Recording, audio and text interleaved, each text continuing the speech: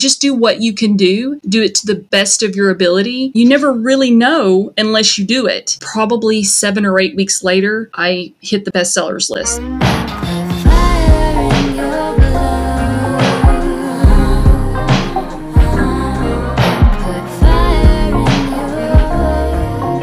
Hello. Hello. Hey. Hey guys, it's your host, Dasam. And Emma. Here with another episode of Before We Make It. Woo, woo. And here we are today with J.A. or Jessica Redmirski. She is an American New York Times, Wall Street Journal, and USA Today bestselling novelist and graphic designer. So thank you so much for being here, Jessica. Thank you. I love your introduction. It's so cheerful. Thank you so much. So before we get into our first segment, just going to ask you really quick to sort of introduce yourself, give a bit of a background, a brief synopsis on how you got here, if you will. Okay. Well, like you said, I'm a New York Times, USA Today, Wall Street Journal bestselling author. I started out self-publishing, tried to find an agent and a traditional publisher and all that good stuff, and just didn't work for me. So I just decided to, do that traditional route. I mean, the self-publishing route, and sort of a fluke happened. We may talk about that in a little bit. I don't know, but it just kind of took off from there. And now here I am. I actually went from welfare to 7 figures. So I didn't do too bad. Oh, wow. What age did you begin writing and going on this whole journey of becoming such a successful author? Well, I've been writing something, whether it was stories or in a journal, just something for as long as I can remember. But I really started writing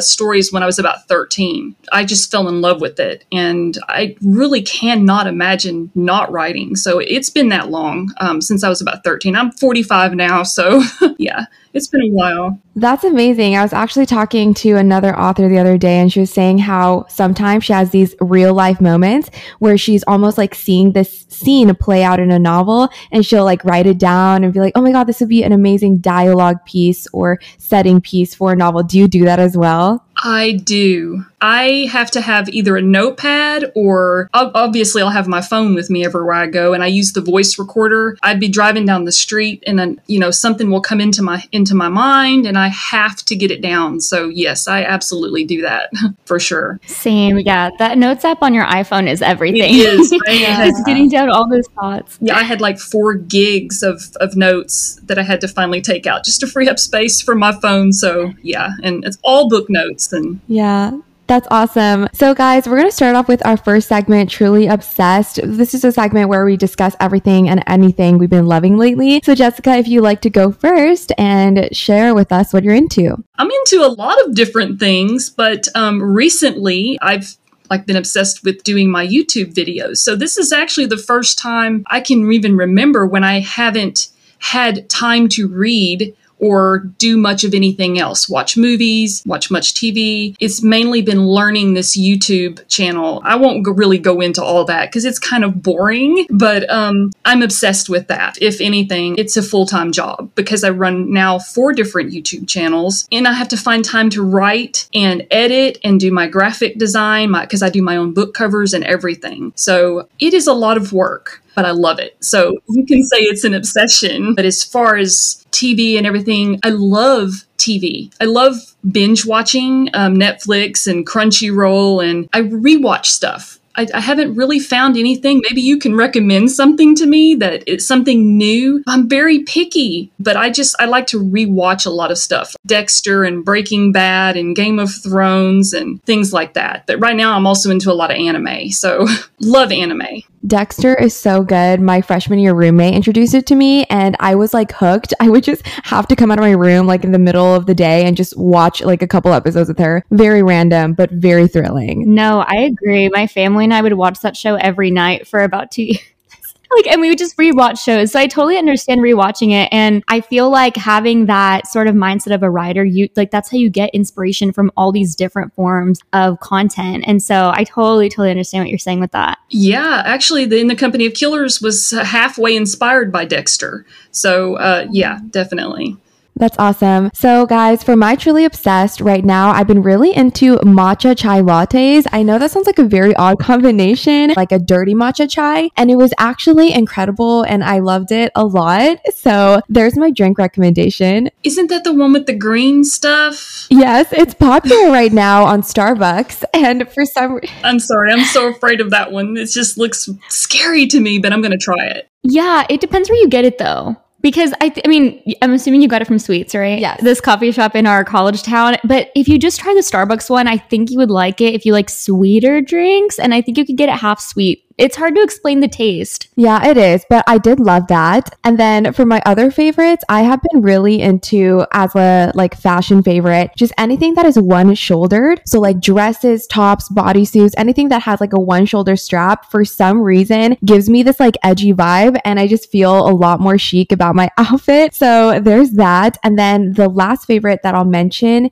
is watching a ton of music videos. I'm not sure why, but I don't know if y'all ever go on to this kick of like, oh, I just want to watch all of like Taylor Swift's old music videos, or I don't know, like some random artist. And for instance, like Lauv or Julia Michaels, JP Sachs, I've just been into watching music videos, and that has been like a random pastime of mine, or guilty pleasure, I could say. That's interesting. I feel like because of Taylor Swift's recent release of like all of her old recordings of her songs, that may have spurred it. But no, I totally feel that. Okay, so for me, it's going to start off with a drink as always. It's always a different drink every week, but I've been loving London Fogs. It's basically an Earl Grey tea with almond milk and sweetener. I think different places might make it different ways, but it's just such a cozy, warm drink, and it kind of reminds me of fall. So I love that drink so much. And then my other favorite has been, and I did sort of allude to this in a past episode, but I'm going to talk about it again because I'm still in the process of reading it, and the more further along I get in this memoir, I'm just falling more and more in love. So it's Nora Ephron's memoir called I Feel Bad About My Neck. And it's so funny and so just awesome to read. Like I don't know, it's about aging, and she likes to focus. She passed away, I think, in 2012, but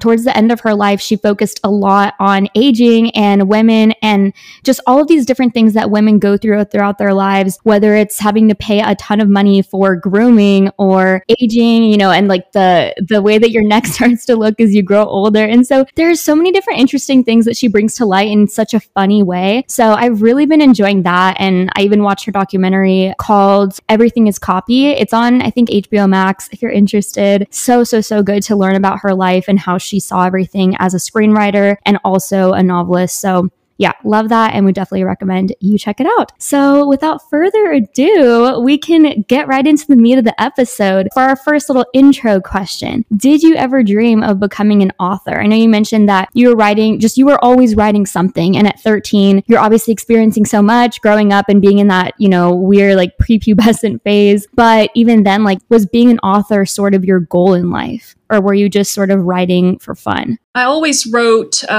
because it made me feel better. But when I really wanted to become an author was when I started reading Anne Rice and Interview with the Vampire and The Vampire Armand. I'm into a lot of the darker stuff. That was when I decided, okay, you know, I want to see my words in print. From that moment on, I mean, that's all I did as far as hobby goes or anything. I was just obsessed with writing. I mean, I was obsessed before that, but that just even intensified it. And I just carried that with me and never, ever gave up. And I will never forget it. But I remember one family member, I'm not going to say which one. It was kind of like one of those TV things where, you know, it's like a cliched thing to say, you need to do something with your life and stop doing that.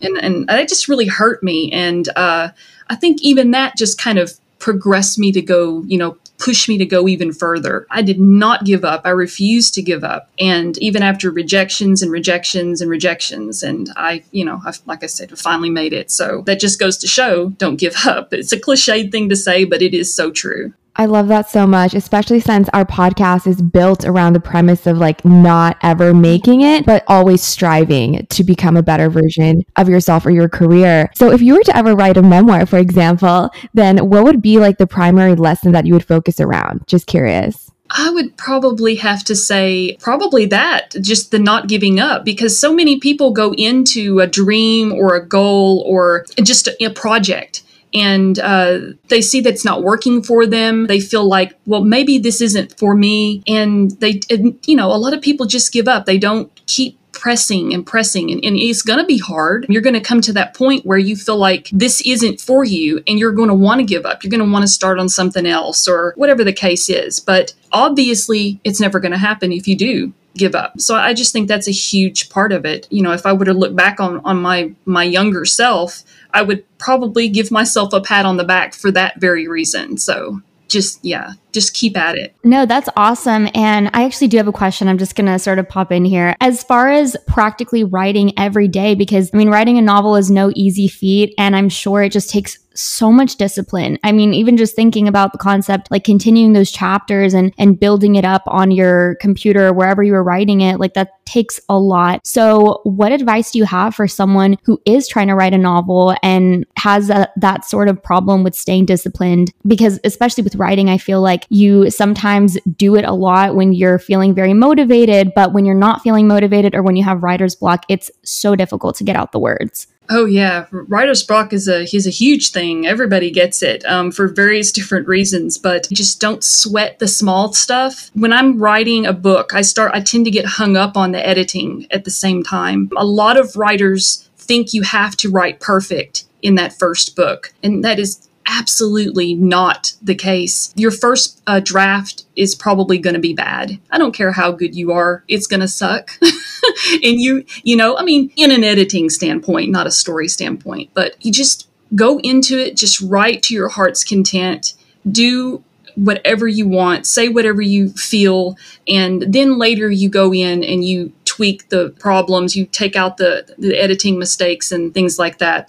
But that's the best way, in my opinion, to stay disciplined, is just to don't sweat the small stuff. Just write and feel it. Yeah, I've heard, guys, exposing, like, Em and I are both aspiring authors, so you will see books from us someday. But I've heard that the most diligent writers are the most successful ones, because there are a lot of aspiring authors out there, but there are very few that put pen to paper and stick with it, like you said. And Emma said this to me before, just like writing what you know is a key piece of advice. So when you were first starting out, what did you know? What limited experiences did you leverage to create something that was thrilling, like in your own world, for another person to enter into?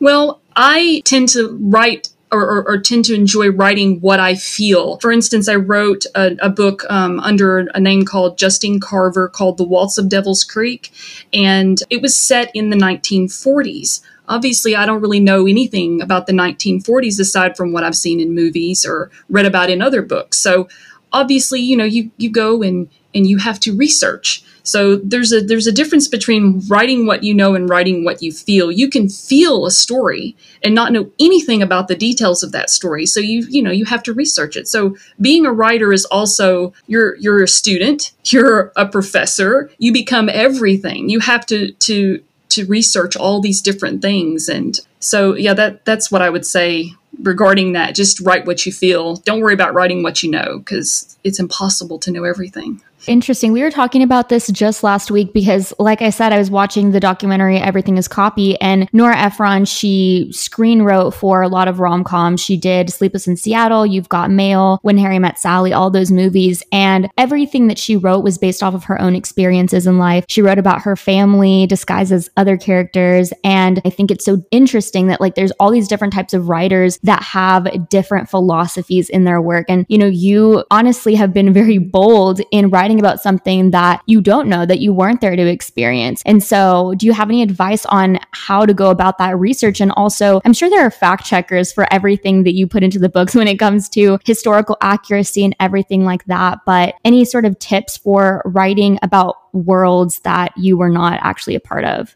Definitely research. That is the biggest thing, is just research as much as you possibly can. I was pretty terrified when I wrote that book because obviously I don't know anything about, like I said, nothing about the 1940s. And you want to get all of those details right. You don't want to make a fool of yourself for this blaring mistake and then only realize it later after it's already been published, especially if you're a self-published author. If you're traditional, you have copy editors and all these other people looking at your work that can catch these mistakes. But when you're self-publishing, you need to make sure you're the one that finds all that stuff ahead of time. So, it is daunting, and it's scary to write about times that you've never been in, but it's really also fun. And like I said, I feel like it's a learning experience. And after I'm done, I feel like, wow, I know a lot about the 1940s now. It's actually really exciting, and it's scary when you go into it, but it's really,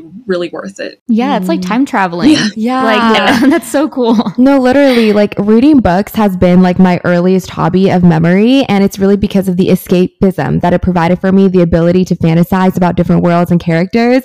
And I would literally dream that I was the protagonist of a book I was reading like that night. So what fascinated you about the 1940s that you wanted to build your world around it? Just that it's not now. There's so much stuff going on right now, and I tend to like old stuff, even in this like 70s music, and I always wanted to write a historical novel, but I never thought I would write one in the 40s. I thought it would be more like back in the 18, 17, 1600s with castles, and I'm going to do that too. But yeah, I really wanted to go somewhere other than here, because it's just sometimes the world is a little dark, and it doesn't really make any sense that the book I wrote was a little dark, but, I still got to travel back. And also because that, my grandparents and people grew up in that era, and it just made me feel a little closer to them, I guess. I love that. And I actually do have a question about self-publishing, because you mentioned that that's how you went about this process. Can you tell us a little bit about what that looked like? There's so much about this topic that I just didn't know what to start with. But you could probably say that, well, for me, I didn't really know what I was doing. I just kind of, dove in head first. I, kind of followed a few other self-published authors and kind of, saw how they did things, but I really didn't have a plan. I'm going to publish this on Amazon. Apparently Amazon is the number 1 place to self-publish. That's where everything started, I guess. But there's a lot that goes into it. And at the same time, it's not really that hard. It seems like it's hard, but it's really not. And you don't have to spend a lot of money. You just upload your file after, it's been properly edited or edited as much as you can do it. And you kind of take it from there. But I learned the hard way, because I uploaded files that had terrible, atrocious editing mistakes. And, you get reviews, people pointing these things out, and it's a learning process. But the good thing about self-publishing, as opposed to traditional publishing, you make those mistakes, you can take it off of sale and you can fix them and put them back. I have one traditionally published book I can never fix because it's with the publisher. And there's something that in that book that I just want it taken out. I'm just mortified and I can't. So there's a lot of freedom with self-publishing. And even though I do both, I do really tend to prefer the self-publishing side, because I have control of everything, from the story, from the cover, the author brand, everything. I control it, and I really like that. Yeah. And I think something that's kind of intimidating is, you're working on this creative novel and that's your main focus, but there are a lot of legal sides to it as far as copyright and everything like that. So in the instance of self-publishing, what are the steps, if you can, to obtaining the copyright for that and sort of making sure that everything's good to go legally? It's actually very simple. You just go onto the Library of Congress and there's a website. You just upload your files there and you pay like $35 and they send you a certificate. It is really as simple as that. There is no hurdles to jump over or anything. It's very easy. And honestly, as a perfectionist somewhat, I can't imagine having an entire book where you might have editing errors. Like, I feel like you have to let go a little bit of like your inner control freak when you become an author, especially as someone that has published countless novels. And I've heard also like the editorial letter that editors do provide you are like super marked up, and it could be like a hit to your ego. So as someone who's just a creative expressionist in a way. How do you let go of the fear that it's not going to be your best or that you're going to want to edit it endlessly? Well, I don't think you really ever let go of the fear. Every time you put out another book, it's just you're starting the cycle all over again. But like you, I'm a perfectionist and I have a little bit of OCD. Some of my books I have literally not published, but edited 5 or 6 times. I just got done doing another one of my old trilogies, paranormal stuff, and it has been edited so many times, it's almost a completely different story. So it never really goes away. You always sort of worry about it, and then you always find mistakes. I still can go and I try not to reread my work. I don't like it. I don't know what it is. It's not that I don't like the work itself. It's just continuing to read something I wrote over and over again is just, I just want to chunk it in the trash by that time. You just have to kind of one day just say to yourself, okay, I've done all that I can do. But the most important thing is when people are reading your work, they're finding errors and stuff like that, but most of them don't care. And I would never point out anybody's books, but there's a few really popular series that are self-published, and I've tried to read them and I really couldn't get through them. I mean, it's just, my personal taste. And there was a lot of editing mistakes and things like that, but nobody cares. These people just eat this stuff up, and they love reading it. There's mistakes and stuff like that, but they just don't care. So I think in the end, just do what you can do it to the best of your ability. And then after that, release it to the world and let the world have it, and then just stop worrying about it so much. Yeah, that's definitely hard to do. Totally understand the concept of going back and finding all these tiny little things that could have been better. But I think that is really important to, once it's out there, let go and just let the public have at it. I mean, people are going to read the story and people are going to take what they will from it. But at the end of the day,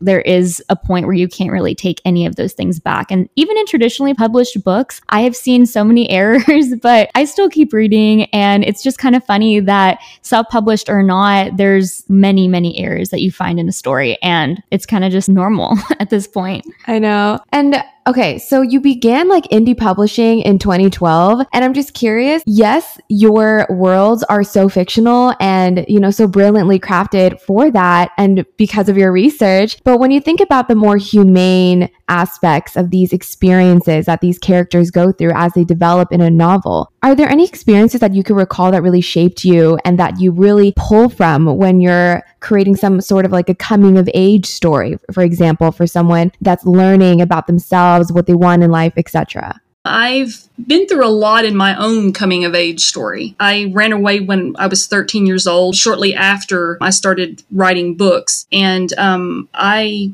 had a little bit of a hard life, not I don't want anybody to pity me or anything type of life, but I did a lot of things and it was my fault that I just wasn't proud of, and nothing too terrible. I'm not a criminal or anything like that, but I look back on that now and I'm just really kind of embarrassed. But I take everything that I went through into my characters. But another thing is the death of my grandparents, because they were the closest people to me ever. And I still miss them to this day. So I tend to incorporate their relationship because they were married for, I don't even know how many years. I should know the answer to that question, but I don't. And I just, whenever I write relationships, I try to make them like my grandparents' relationship without making it seem like this new adult couple is this old couple. But I don't like stuff like love triangles and cheating and things like that. I really loathe those kinds of stories, and I tend to not read them. If I pick up a book like that,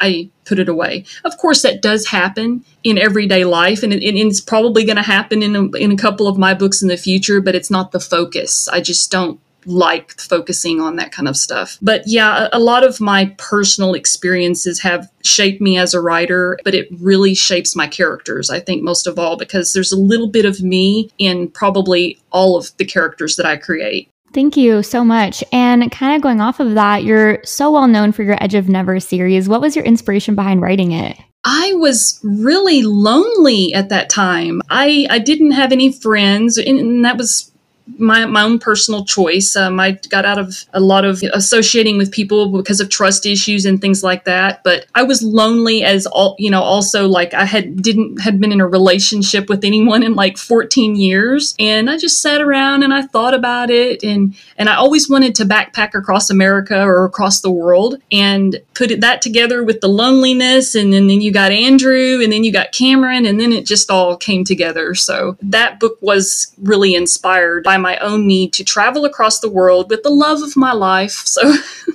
okay, so I personally and very unfortunately have not had the chance to read the Edge of Never series. So can you give a brief synopsis of what it's about? It is about a girl, Cameron, who lost her boyfriend prior a couple months, and he died, and she just was kind of lost and didn't know what to do. She didn't really want to go to college. She didn't want to do the things that people tend to do. She was heartbroken, and she just didn't want to take the same road. So she just decided one day, you know what, I'm going to do something spontaneous. And she just got her purse and got on a bus, a Greyhound, and she just went wherever. She actually, the lady standing behind the Greyhound counter when she was buying her ticket was eating a potato. And the lady asks her, where do you want your bus ticket, or where do you want to go? And she says, Idaho. So that's why she goes in that direction, because of the potato on the lady's desk. So I thought that was kind of funny but weird, and yeah. No, I love that. That's so funny. I was like, wait, I know where this is going. I love the quirkiness of that. And also, what are some tips you have for imagination? Because obviously you said that you don't really agree with the whole concept of writing what you know all the time. You obviously sort of embed your personal experiences in there somehow. And like you said, your grandparents' story is sort of woven into the stories you write. But any tips on imagination, and where do you go to get that inspiration to coming up with these different types of worlds? Inspiration just kind of hits me from out of nowhere usually. It can happen just when I'm walking through a store and I see a lady with the child, and just something will pop in my head. Or if I'm walking through the park and I'm just daydreaming about something, and then something again will pop into my head. But another way that I really get a lot of inspiration is when I'm watching movies, because I'm always drawn to either the side character or the character that is just in the movie for just like a few minutes. And I'm like, well, what would happen? What kind of life is that person living? Or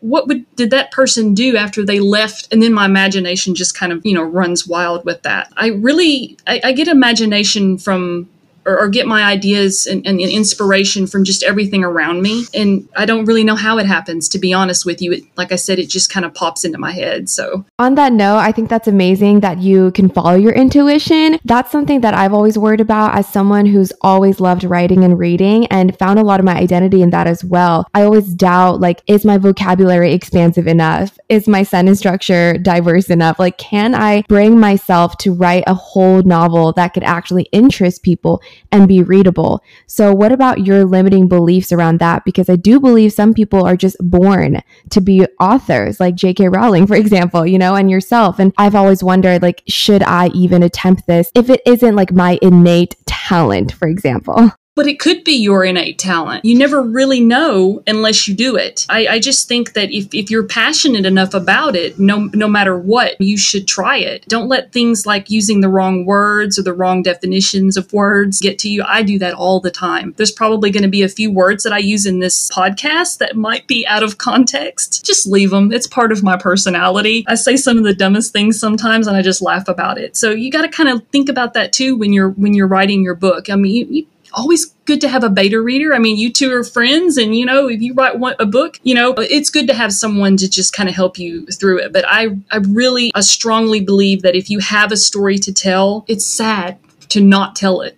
Because I want to know what the story is. And I've got so many stories in my head. One of my biggest fears is dying before I get them all out, which is going to happen because I'm always going to have stories in my head. If you have a story to tell, just get it out there. That's my advice on that. I love that. And the next question is a little bit more kind of nitty gritty. So what do you love about writing for a living, and what do you dislike about writing for a living? I love it because it's what I've always done. Like I said, it's like my favorite thing in the world. I can't imagine not being able to write, but at the same time, it is so hard. The emotional aspect of it, I have gone months, even a couple of years without writing anything, and it is not easy to do that. A lot of people may believe that, okay, well, why don't you just sit down and write? It does not work that way for me in particular. Maybe it does for other people, but I can't do that. I think the biggest thing or the most difficult thing would be the income, because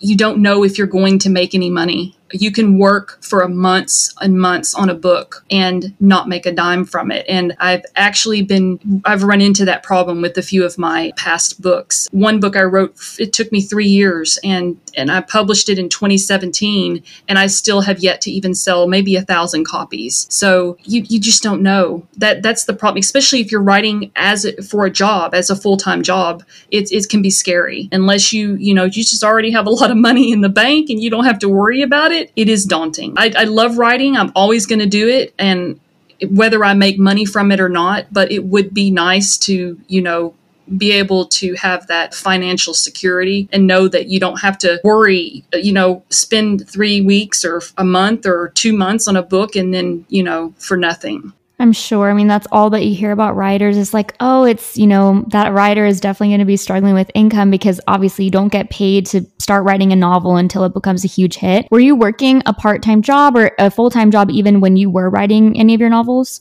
I was working a full-time job before I wrote The Edge of Never, and I was desperate. That book, I was so obsessed with it that I didn't want to do anything else. I didn't want to pick my kids up from school. I didn't want to give my kids a bath. I did these things, of course, but I just couldn't stop thinking about these characters. And I was at work one day, and I just said to myself, I don't have time for this. And one thing about being a writer, or even if it's any kind of other thing that you want to do with your life, and you also have to work a normal job, sometimes you have to take risks. And I'm not saying tell everybody go out and quit your job, but that's exactly what I did. I was living in government housing, and we were on food stamps and Medicaid and all of the welfare stuff. And I was a single mom raising my 3 kids by myself, and I had a car payment. I had rent. I had all that kind of stuff. I didn't have enough time to write because I was working full time, sometimes 9-10 hours a day. And by the time I got home, I was mentally and physically exhausted, and I just couldn't do it anymore. And I said, I'm going to quit my job. And I quit my job. And it was very risky,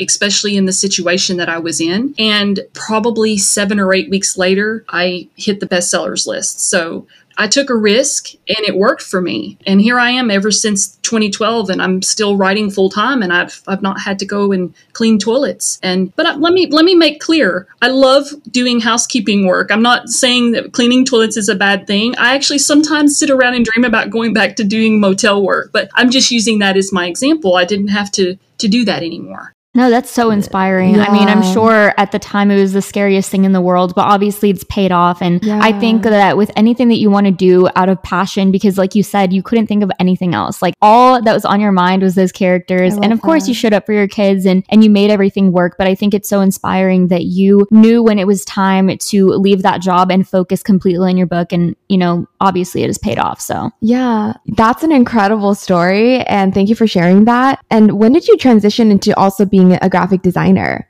I've done graphic design even before I started publishing. Didn't make any money from it. I just kind of did it as a hobby and self-taught using, different programs. I started really getting into it when I was doing book covers because I have spent thousands of dollars on book covers for someone else to do them for me. Photo shoots, hiring models, like in the Company of Killers series, those were hired models. It can be really expensive. Also the formatting in the interior, and I thought to myself, wow, all the money that I have spent doing these covers and in the interior graphics, and I just can't do this anymore because I'm not really making as much as I did back in 2012 and 2013. And I'm trying to prepare to move to Mexico and all kinds of things. So I had to force myself really to learn. So that's what I've been doing. And then I opened the YouTube channel because I want to teach everybody else how to do the same things and stop spending so much money on it, especially for an indie publisher, because, you don't have much money to begin with. And a lot of people are, they just kind of struggling writers or single moms like I was, and you don't have all that extra money to just kind of toss around for that, plus running ads and promotions on your book. And so to learn to do the graphics yourself is huge. It's a really big help, and I love doing it. So that's really great. I love that you've become almost entrepreneurial in the way that you've expanded your platforms and the work that you do, the content that you produce, to not just be writing, but, video content, graphic design, etc. What platforms do most authors use to create their covers? I'm just curious. Probably Photoshop. I use Corel Paint Shop Pro. Photoshop tends to be a little more complicated for me, but I think most people use Photoshop. And also Photoshop's more expensive, and you have to pay yearly or monthly for that. And Corel Paint Shop Pro does almost the same thing as Adobe Photoshop. Not everything, but you just pay for it one time. It's like $80 and it's yours. You don't have to keep paying. I mean, who needs more monthly bills, I use that. And I also use a website called Canva for some simple things. It's a very,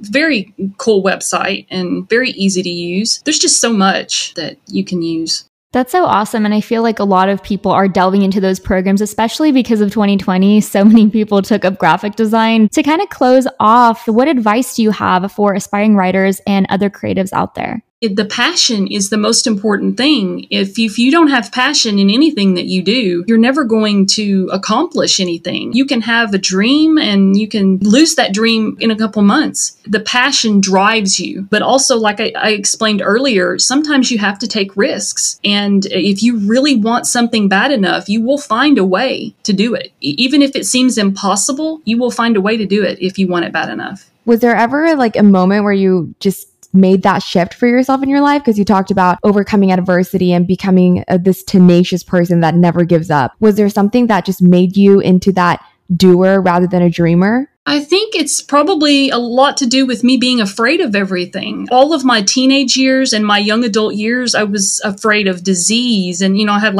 hypochondria. I'm terrified of spiders. One of my biggest things is I'm afraid to fly. I've had opportunities to go to different countries and didn't do it because I was scared. So I think a lot of my fears really helped drive me to become successful, because I incorporate that in there. And I'm like, I don't want to be afraid to do this too. I don't want to be afraid to put myself out there. I can't continue to be afraid of everything. So hopefully maybe I'll fly on a plane one day. I've never been on a plane and I'm very scared, but I might need a Valium. That is one of my goals now, is to be able to fly. So, well, I'm sure you will one day. Yes, we hope you accomplish it, and we are rooting for you. Thank you. Yes, honestly, everything that we've talked about has been so inspiring, and you've answered questions so well. So we're so excited. Thank you. I needed it. All right, awesome. Well, thank you again so much, Jessica, for joining us today. Do you want to plug your socials so our listeners can find you? Oh, yeah, definitely. Right now I'm doing my biggest thing is my YouTube channel, which is Lonely Raven Studios. But you could also find me on Twitter and Instagram. Twitter is @JRedmersky. Instagram is Jessica_Redmersky. But I have a lot of different websites and social networking, and you can find the links to all that stuff on my JessicaRedmersky.com website. But also, please check out my books under Jessica Taku, Sonia J. Brecken, and Justine Carver. We will be linking all of your main channels below. And for everyone, Redmersky is spelled REDMERSKI. So definitely support Jessica over here. Thank you so much for being here once again. And guys, follow us on Instagram @BeforeWeMakeIt. We have new episodes every Thursday. Thank you so much for your time once again. So with that, peace and out. Bye, guys. Bye. Bye.